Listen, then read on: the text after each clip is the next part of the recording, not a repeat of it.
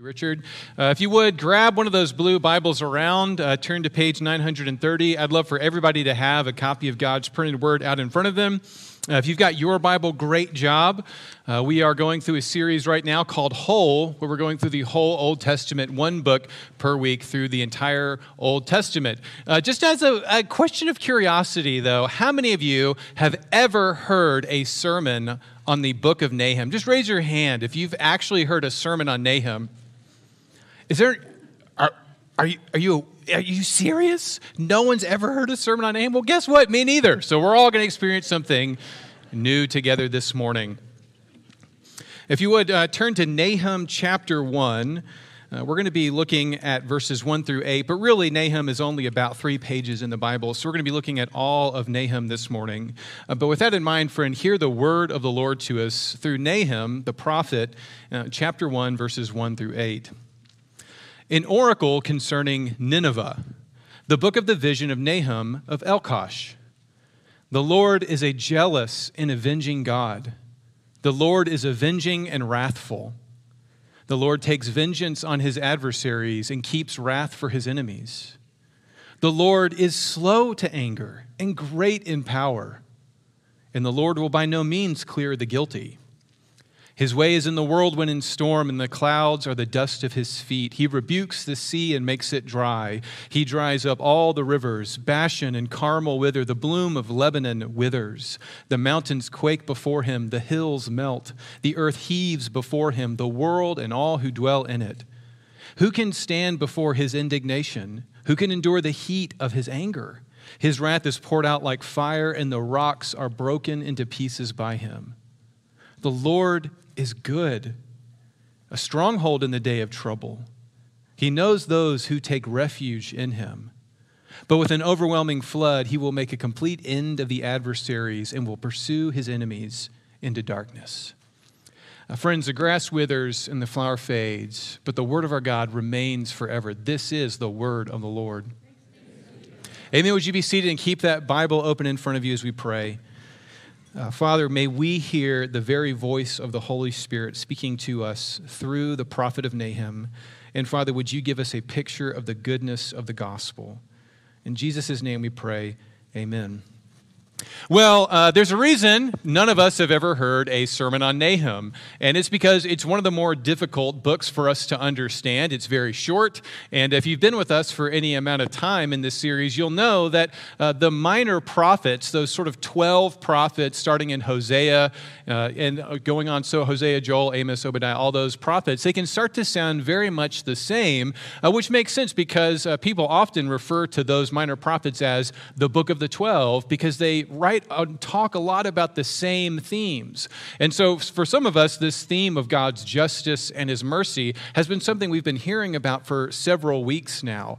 So I thought it would maybe be helpful for us to sort of position ourselves to hear the prophet of Nahum within a sort of a broader view of the canon of Scripture, of the whole Bible. So if you're a student of the Bible or if you're brand new, I have a trivia question for you. Hopefully you'll be able to get the right answer. And it goes like this. What's the greatest commandment?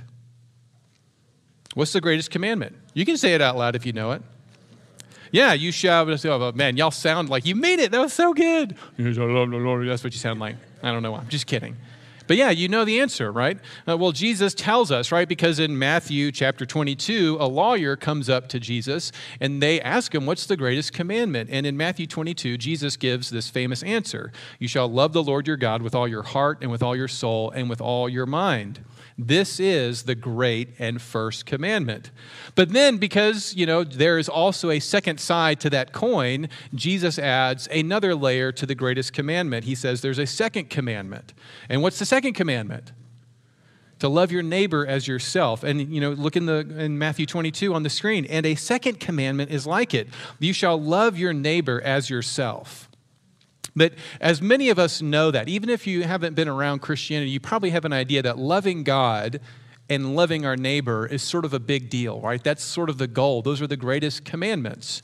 But what's interesting that you may not have noticed before is that when Jesus says those words, I imagine it's sort of like two nails holding up this beautiful picture frame of the beautiful and the good and the true, this beautiful life.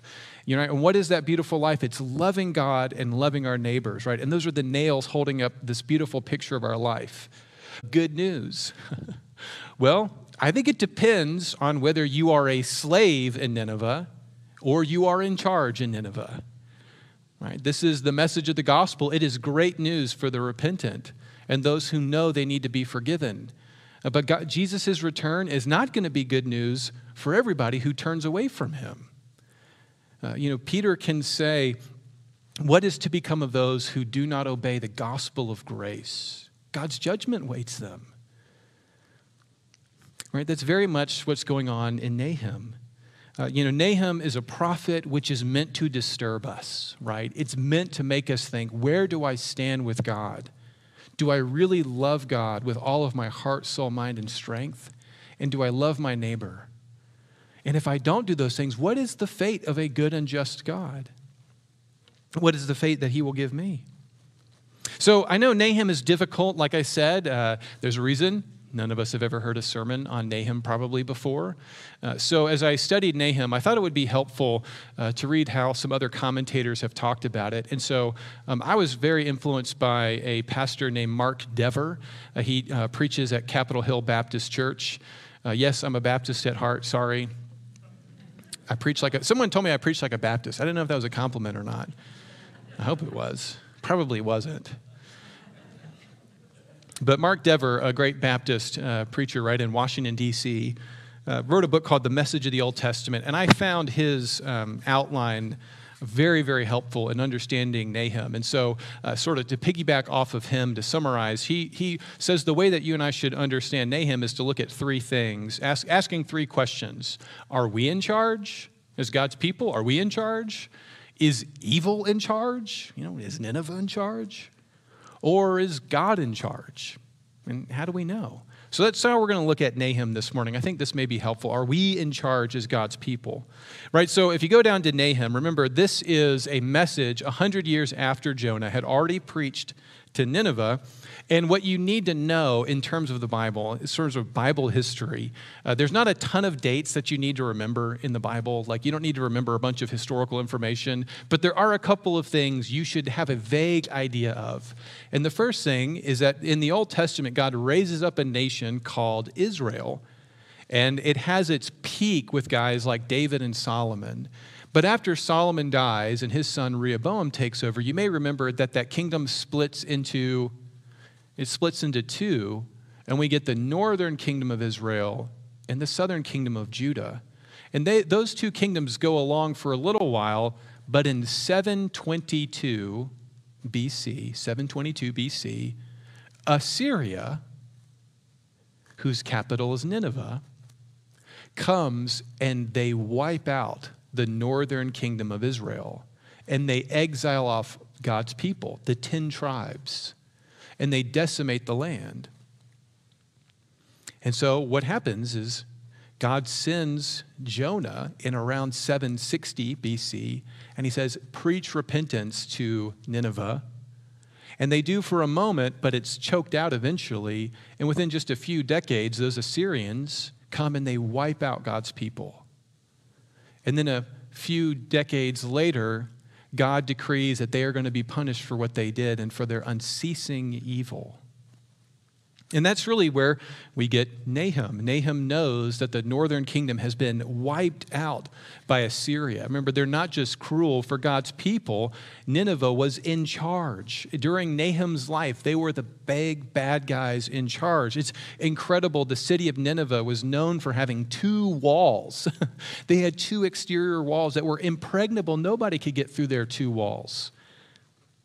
And what Nahum does is he says, even though those walls are still standing, he says, God is going to wipe you guys out.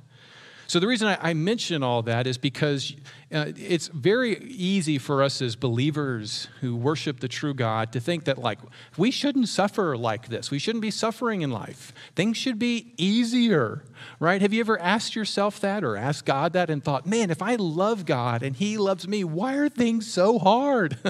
Why does nothing ever go my way? Why are the brakes always going against me? Why aren't I in charge more? Why don't things go my way? Well, that's very much the question in the people's minds during Nahum's life. What they know about Assyria, what they know about the Assyrians is they are in charge. They have destroyed the northern kingdom, and there is no sign that they are ever going to not be in charge. We are definitively not in charge. And, as God's people, they knew they weren't in charge. They had to be dependent on the Lord. Look at verse 7 right there. Nahum chapter 1, verse 7, it says, "The Lord is good, a stronghold in the day of trouble. He knows those who take refuge in him." Were God's people in charge? No. They had to go to God to have refuge. They couldn't defend themselves. And I guess the reason I bring all this up is because what was the life experience of a believer during Nahum's day, and what is still true for you and me, is we live this life utterly dependent on God. We are not in charge. Jesus says you can't even turn one hair black or white. Well, I guess they didn't have hair dye back then, but really you can't turn your hair black or white. We are not in charge. We wish we would be. And the hard thing for us to accept is the way that God views the perfect life, our perfect life, is we live in a way where we are always dependent on him.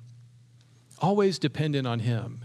And that can grate against us. Just like it grated against these believers in Nahum's day. They wanted to be independent. They wanted to do their thing. They wanted to determine their own future. But they weren't. They had to rely on the Lord. And you and I are in that same situation. We are meant to always be dependent on the Lord and to trust in him. For me, this really hit home to me personally, this idea of being utterly dependent, recognizing that I'm not in charge, right? Everyone ever had a toddler? Talk about losing your illusion of control, right? You immediately lose all illusion that you are in control in this life. But this really hit home for me this past week because, as some of you know, I was able to skip out a whole day this past week on a prayer retreat, and it was wonderful. A friend to our church offered up their little cabin at Lake of the Woods, and I spent the whole day praying for our congregation. So if you send in a prayer request, know that I prayed for you extensively about that. And if you didn't send in a prayer request, I prayed for you anyway. I still got you. I prayed even more for you if you didn't send in one. I'm just kidding. It was great. It was glorious. I didn't see a single person the whole time. I prayed out loud like a crazy person. It was awesome. But the reason I don't want to talk about my prayer retreat too much, because Jesus warns people to not use prayer as a means of gaining approval or respect from people. So I don't want you to respect or approve of me more because I spent a day praying. Honestly, that's kind of par for the course for a pastor is to pray, right? But I do want to tell you about one sort of breakthrough moment that came to me while I was on that prayer retreat. After I'd been praying for a good long while, I was praying about a particularly difficult issue. Don't worry, it wasn't you. It was somebody else. It wasn't your particularly difficult issue. Somebody else's at the other church, Daxonville Presbyterian, those guys. I was praying about a particularly difficult issue, and it occurred to me after I got done praying about it that I should write down a note. And, so I started writing down how I thought I could help this situation. And then it occurred to me. What occurred to me? You know what occurred to me? If I really believed in prayer, that the prayer of a righteous person accomplishes much, I don't need to help. There's no book recommendation, there's no meeting, there's no counselor, there's no helpful life advice that I can give that would hold a candle to the Lord working powerfully as the refuge of his people because he's good. And I realized in that moment I didn't need to help. I don't need to give book recommendations. I don't need to do these things. I need to pray all the more fervently for God himself to be at work in your life and in your marriage and in your family and in your work situations. And it was an incredibly humbling experience for me because I love giving advice. But what happened in that moment is I put the pen down and I prayed all the more fervently. And I imagined and I prayed the rest of the day as if I were utterly dependent on God to do everything on every prayer request in your life. You see, this, I think, is the kind of dependency God's people always need to live with. I mean, I wish I could go every month out to that cabin at Lake of the Woods and be reminded to always, always be dependent. God himself has to be at work. God is our refuge. I mean, do you have that kind of dependency? I want that kind of dependency. I mean, what do we trust in? Our own efforts and our own understandings? In all your ways, acknowledge him, and he will what? He will direct your paths. Utter dependence. The believers in Nahum's day, they knew they were not in charge, so they had to be dependent. And believers, friends, you and I are in the same situation. And I'm here to remind you to be utterly dependent on Christ, who is our rock. So first question. Second question, well, if I'm not in charge, is evil in charge? You know, I know we all know the answer is no, but do we really live like that? I mean, what keeps you up at night, right? This fear that society or life or the country or the world is going in the wrong direction, that maybe perhaps the wrong people have their hands on the steering wheel. Like, who's in charge, right? I mean, we can all say, well, I know God's in charge, but experientially, that's not how we live. That's not how we think. That's not what keeps us up at night. And for Nahum, this is so big, right? Who is in charge? Certainly it's Nineveh, right? What do you mean God is going to destroy Nineveh? They've got 2 walls. They've got 2. You don't think that's a big deal? That was a big deal to them. They had 2 impregnable walls. And yet Nahum reminds God's people, as wicked as this nation is, it's all going to come crumbling and fall. And why is God going to do this? Is it because he's picking on these people? Well, this goes back to understanding, like we talked last week, about biblical justice. God is good, therefore he will punish evil. If you repent, he will utterly forgive you. But if you don't repent, he has to punish that to be good. And the way Nahum explains it, if you look at the very last verse, Nahum chapter 3, verse 19, the way this book ends is, this sort of destruction of Nineveh.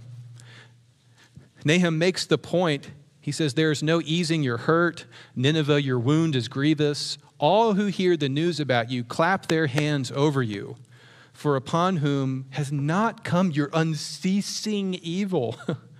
All of the nations are glad that Nineveh is falling. Why? Because they've all been attacked. They've all seen their sons murdered. They've all seen people enslaved and brought into Assyria.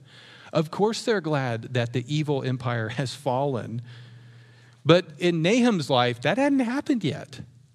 Nahum hadn't seen it fall. They seemed unstoppable and totally in charge. In chapter 2, verses 10, 11, and 12, he compares Nineveh to a lion. He says they're like a lion in their den. And like what do lions do? They just are ferocious and they eat things and bring the prey back. But God is not going to let that happen. He's going to enact his justice. Well, this, I don't know, maybe you don't like history. I don't know how important this is to know, but maybe this will be interesting to you. What you may not know is that in 612 BC, you don't need to remember that date, sometime after Nahum said that Nineveh is going to fall, in 612 BC, you know what happened?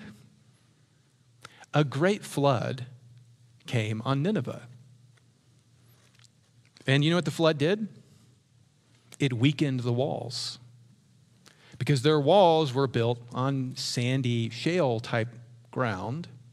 And what happened is the walls fell, and another nation called the Babylonians, who you may remember from guys like Daniel and Shadrach, Meshach, and Abednego, the Babylonians came, and they utterly destroyed Nineveh. And actually, the king of Nineveh burned himself alive along with his wife and all of his concubines. And what's interesting is the defeat of Nineveh was so utterly complete that we didn't even know where Nineveh was until the year 1842. It was so destroyed, the Assyrian Empire collapsed so quickly that we didn't even know where the city of Nineveh was until it was discovered by archaeologists in 1842. And in 1842, they found the ruins of Nineveh, but they didn't find any silver or gold. And what they found in their manuscripts, of course, is they said that it was a flood that came that weakened the walls, that allowed the walls to fall, that allowed the Babylonians to come in through the breach. Makes you look at verse 1:8 a little differently, doesn't it? What does Nahum prophesy in verse 1:8? But with an overwhelming flood, he will make a complete end of the adversaries, and he will pursue his enemies into darkness. Now, why did God enact this punishment? Well, again, this is that biblical justice. It's an eye for an eye. Those who live by the sword will die by the sword. And that's not injustice. That's great justice, because the point of that law, an eye for an eye, is so that there is fairness. You can't kill somebody for losing an eye.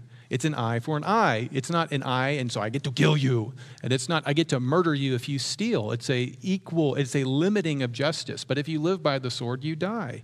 And so what's ironic is, if you read Nahum, is Ninevites had destroyed and enslaved and plundered and had destroyed. They had lived by the sword. They had even destroyed the capital of Egypt, called Thebes. And in Nahum chapter 3, verse 8, basically what Nahum says is, everything you did to Thebes, guess what? It's going to happen to you, and that's exactly what they did. So for Nahum's audience, and for us, it's an utter reminder that evil is not in charge. It doesn't matter what Satan and the forces of evil in this world plot. It doesn't matter how many fences and walls there are. God is going to send the floods to take them down. So this is such comfort. And this sounds like odd comfort. I know it sounds like odd comfort.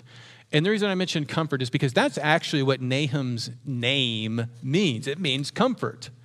And you think, how does the destruction of Nineveh sound anything like comfort? Well, maybe by way of analogy, do you think the utter collapse, I'll use my own people group for a second. Do you think the utter collapse of the Confederate States of America was good news? The burning of Atlanta, Vicksburg, Jackson, Chimneyville, that's what they called it. Was that good news? It depends on who you were, doesn't it? It depends on if you were a slave or not. Because if you were a slave, hallelujah, the chains are gone. Now, I'm not trying to make a political point. My point is, if you are enslaved by Nineveh and you have a memory of them murdering your grandfather, well, when they fall, that is utterly good news. You know, there's a beautiful story about the last messenger, Gordon Granger, who came to a community in Texas. And we learned a lot more about him this past year. He was the communicant who sent news to the last slaves in Texas on June 19th. And he let those people know that they were free, right? And we got the new federal holiday and all that stuff.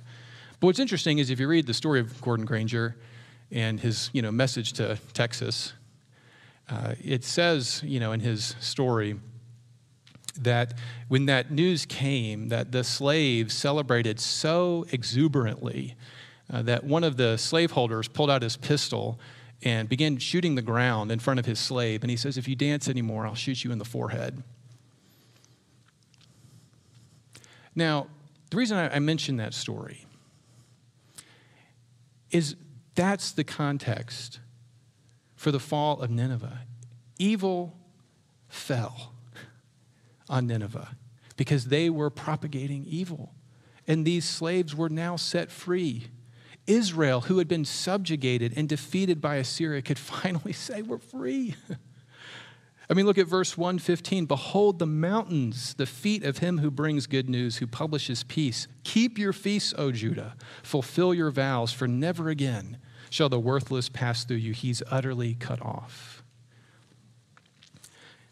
You see, justice is always sort of in view, right, when it comes to God's wrath. And I think what we have to see is we always want to be on the side of the Lord, who's always going to enact justice, right? We don't have to determine justice. We're not free to say what's just or not. Justice is determined by a holy and good God. So how do we understand the story of Nineveh, right? How are we supposed to see this sort of defeat of evil? What does this mean for you and me? Well, the more that I've sort of wrestled with Nahum, this is a tough sermon, I get it, and it's a tough book. The more that I've thought about Nahum and tried to apply it to my own life, what has occurred to me is we get sort of a picture of temporary repentance, but then sort of a slipping back into sin, right? I mean, that's sort of the story of Nineveh, right? If Nineveh is a city, we're personified as a person. It's somebody who immediately hears a message of repentance, but then they go back to their old ways. And that reminds me of one of the parables that Jesus teaches.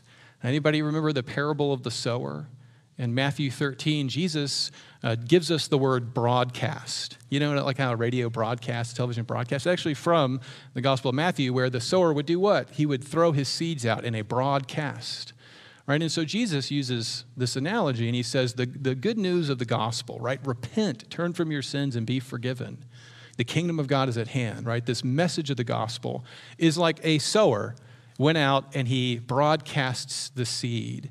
But in the parable, who knows the parable, right? What happens in this parable in Matthew 13? He says there are what? There are 4 kinds of ground or soil that responds to this message.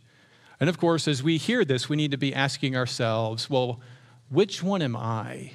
If my heart is like soil and the message of the gospel is like seed, well, which one am I? And what Jesus says is some of the seed falls along the path and it never grows.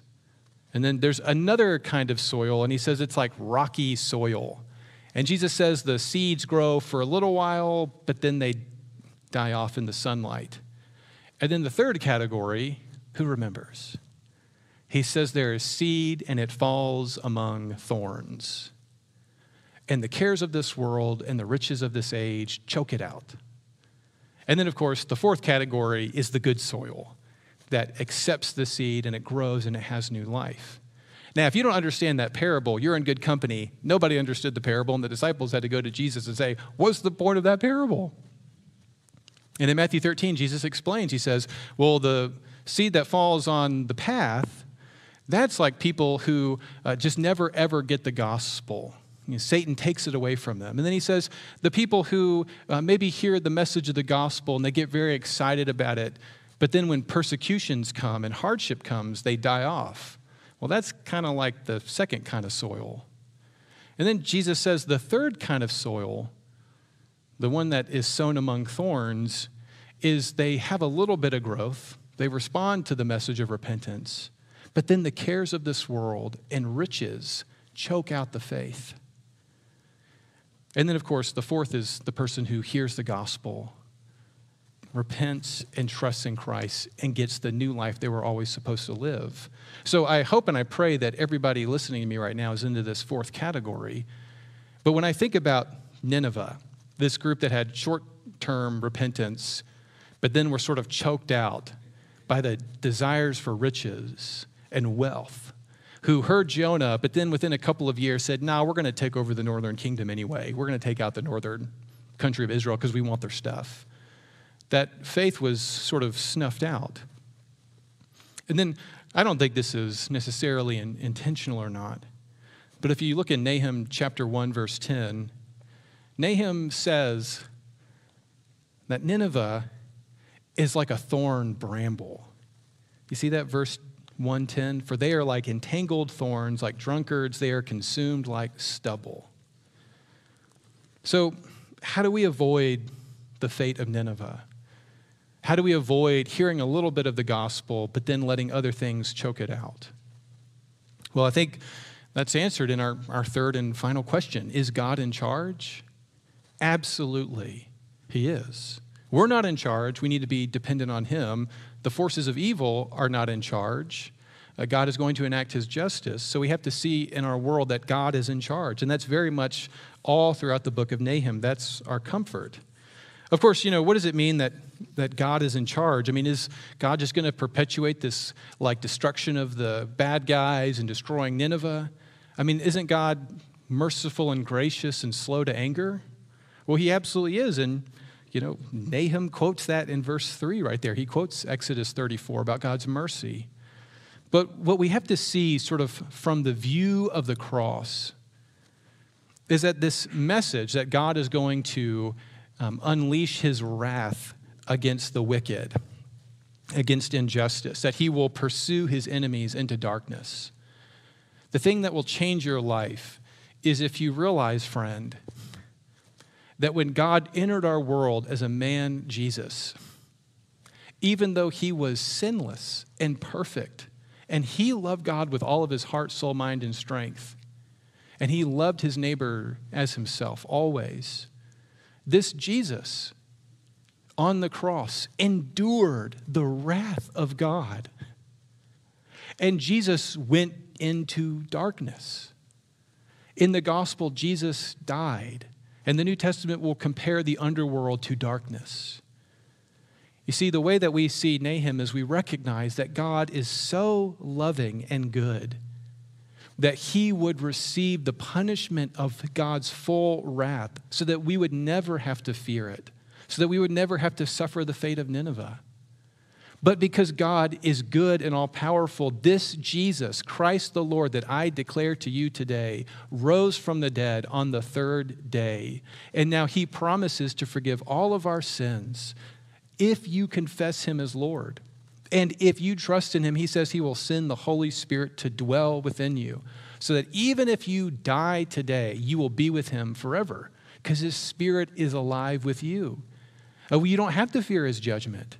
Why? Because Jesus already drank the cup of his wrath for you. You can go to the refuge in the rock of Christ Jesus. Friends, this is the hope of the gospel. So, I guess let me just ask you 3 questions. Are you in charge? Am I in charge? No, praise God. We're meant to be dependent. Is evil in charge? Is Nineveh in charge? No. God is going to deal with evil. Don't you worry. Is God in charge? Praise God, he is. And you know how we know he's in charge? Because Jesus Christ is alive. Because he walked out of the tomb and he is making all things new. And he is broadcasting his message of the gospel to all people. And friends, behold, the feet of Jesus are beautiful on the mountain because his feet bear the scars of the nails for you. And he publishes peace to you. Friends, are you the kind of soil that can accept that message or not? Let's pray. Father, we thank you for the prophet of Nahum. And Lord, it stretches us. It makes us uncomfortable, as you know that it does. Father, would we love you with all of our heart, soul, mind, and strength? And would we see Christ on the cross for us and alive, dwelling within us by your Spirit? Lord Jesus, come quickly. Amen.